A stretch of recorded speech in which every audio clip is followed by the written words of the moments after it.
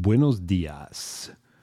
Welcome to the People Power Everything podcast. I am your host, John Dallas, and I believe that there is power in the masses. The goal of this podcast is to talk about that power, how we can help it manifest itself for all of us, and some lessons I've learned along the way. Hello, dear listener, to this week. I wrote something that was actually pretty hard to write. Not hard that I didn't know what to write, but hard in that emotionally it brought up a lot of emotions for me. So I hope you enjoy it. It's called Finding Humanity in the Trenches. These past few weeks, I finally finished reading a book I'd been looking forward to for a long time.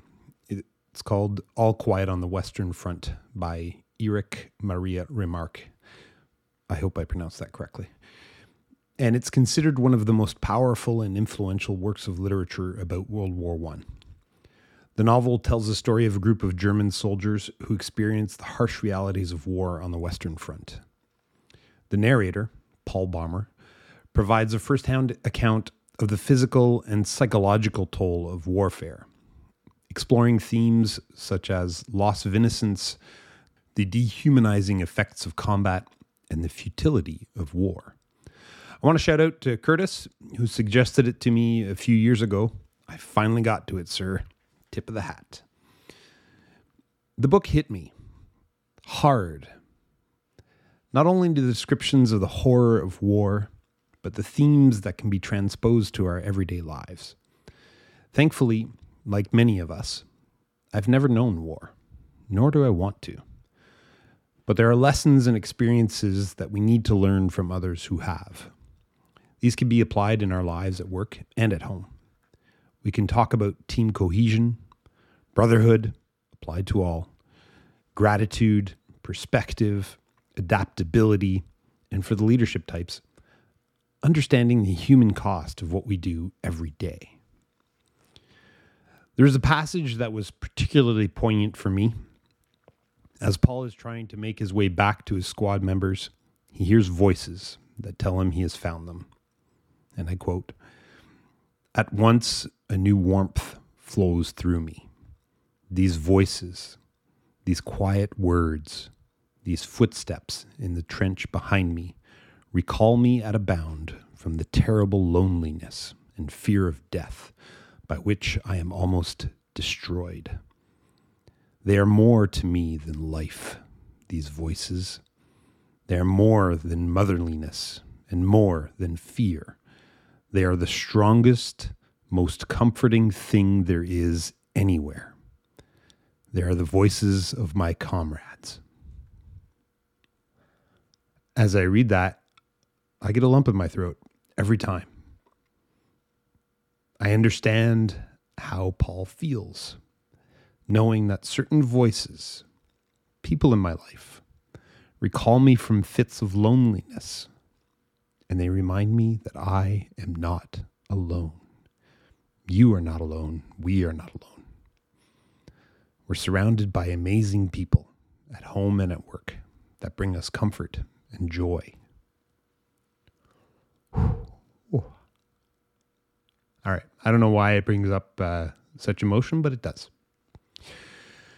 So what other lessons does All Quiet on the Western Front have to teach us?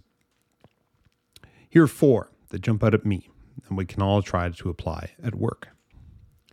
First, understand the human cost. Acknowledge and understand the human element in any situation. We work with people, and we know that people power everything, so we need to take a step back. Remind ourselves that we're all human, and each of us has a unique combination of skills, challenges, and desires. If we can foster a compassionate and supportive environment, people will shine, and the team will be stronger for it. If you want some extra science about it, check out Karasek and Theorell's Jobs, Demands, Control, Support model from 1990. It shows that support is the key to limiting the stress of high workload and or low control. Ideally, people have autonomy on how they do their work and how much of it hits them. But even when they don't, we can still support mental health. We can support each other. And the studies show that that's what's most important. Next, we should see the futility in unnecessary conflict. The novel illustrates the futility of war and the toll of unnecessary conflict. We can emphasize the importance of avoiding unnecessary conflicts in the workplace as well. We can promote open communication, collaboration, and the diplomacy to prevent destructive internal battles. In any organization, we're a team. There can be smaller teams that are part of a bigger whole, but we have to keep reminding ourselves and each other that we're part of a bigger team pushing towards the greater organizational goals. We shouldn't be wasting time and energy on internal conflict. It would be a great first step in channeling our collective efforts if we didn't. Another one you hear a lot, continuous learning and personal growth. The experiences of the characters in the novel highlight the potential for personal growth during very challenging times. We can promote a culture of continuous learning and development. Encourage people to view challenges as opportunities for growth and self-improvement. I don't know that thing yet. At that yet at the end. Keep learning. And if you're in IT, this is your bread and butter. We all need to be continuously learning. We all need to be growing and applying new lessons to our work every day. Standing still is falling behind. Last and most poignant for me, team cohesion and brotherhood. The strong bonds formed between soldiers in the novel highlight the importance of camaraderie. We need to foster that sense of community and teamwork within the workplace. Encourage team building activities. I know sometimes these fall by the wayside, but they're important. And emphasize the value of collaboration and mutual support. That passage that made me cry earlier, almost cry. I was crying earlier.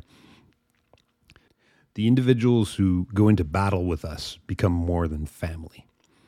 They're comrades with whom we share the experiences of both triumph and defeat. Together, we navigate the challenges on the path to a common goal, each contribution playing a crucial role in achieving success.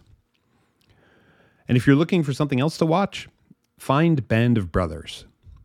It's beautiful, it's emotional, it's amazing. It's also my favorite series ever. I've watched it several times, and I enjoy it more and more every time. Maybe it's the fact that I never had to live through such harrowing experiences, or that I aspire to be someone others consider as their brother, even if we're not related.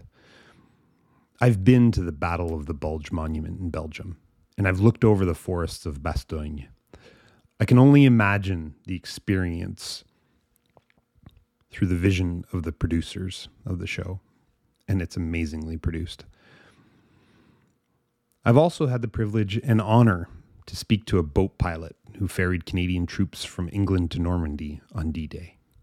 He said, "The worst part was not delivering these boys to almost certain death, but that had to go back and do it 3 more times." That chokes me up every time I think about it.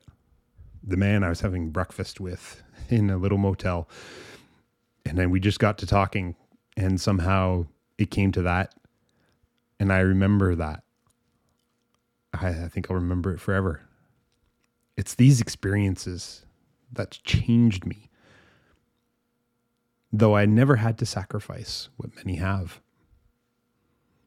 We should remember that work is not war.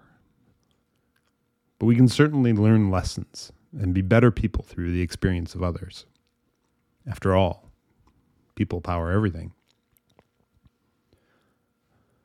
On another note, I was looking back through Band of Brothers references, and Richard Winters, who was featured in the series, once said, I cherish the memories of a question my grandson asked me the other day. He said, "Grandpa, were you a hero in the war?" And Grandpa said, "No, but I served in a company of heroes." I aspire to that. I want to serve in a company of heroes. So hopefully we can all live that in our lives. And I hope you enjoyed this one. It was emotional for me. I hope it's emotional for you. I hope to drive that in you. But for some reason, it just gets me. It just gets me down to my core. I want to be that. It's about community. It's about being together. That's more important than anything. Have a great day and week ahead. Be a band of brothers. Be a company of heroes. Be better than you were yesterday. And do it together. Talk to you soon. Love you.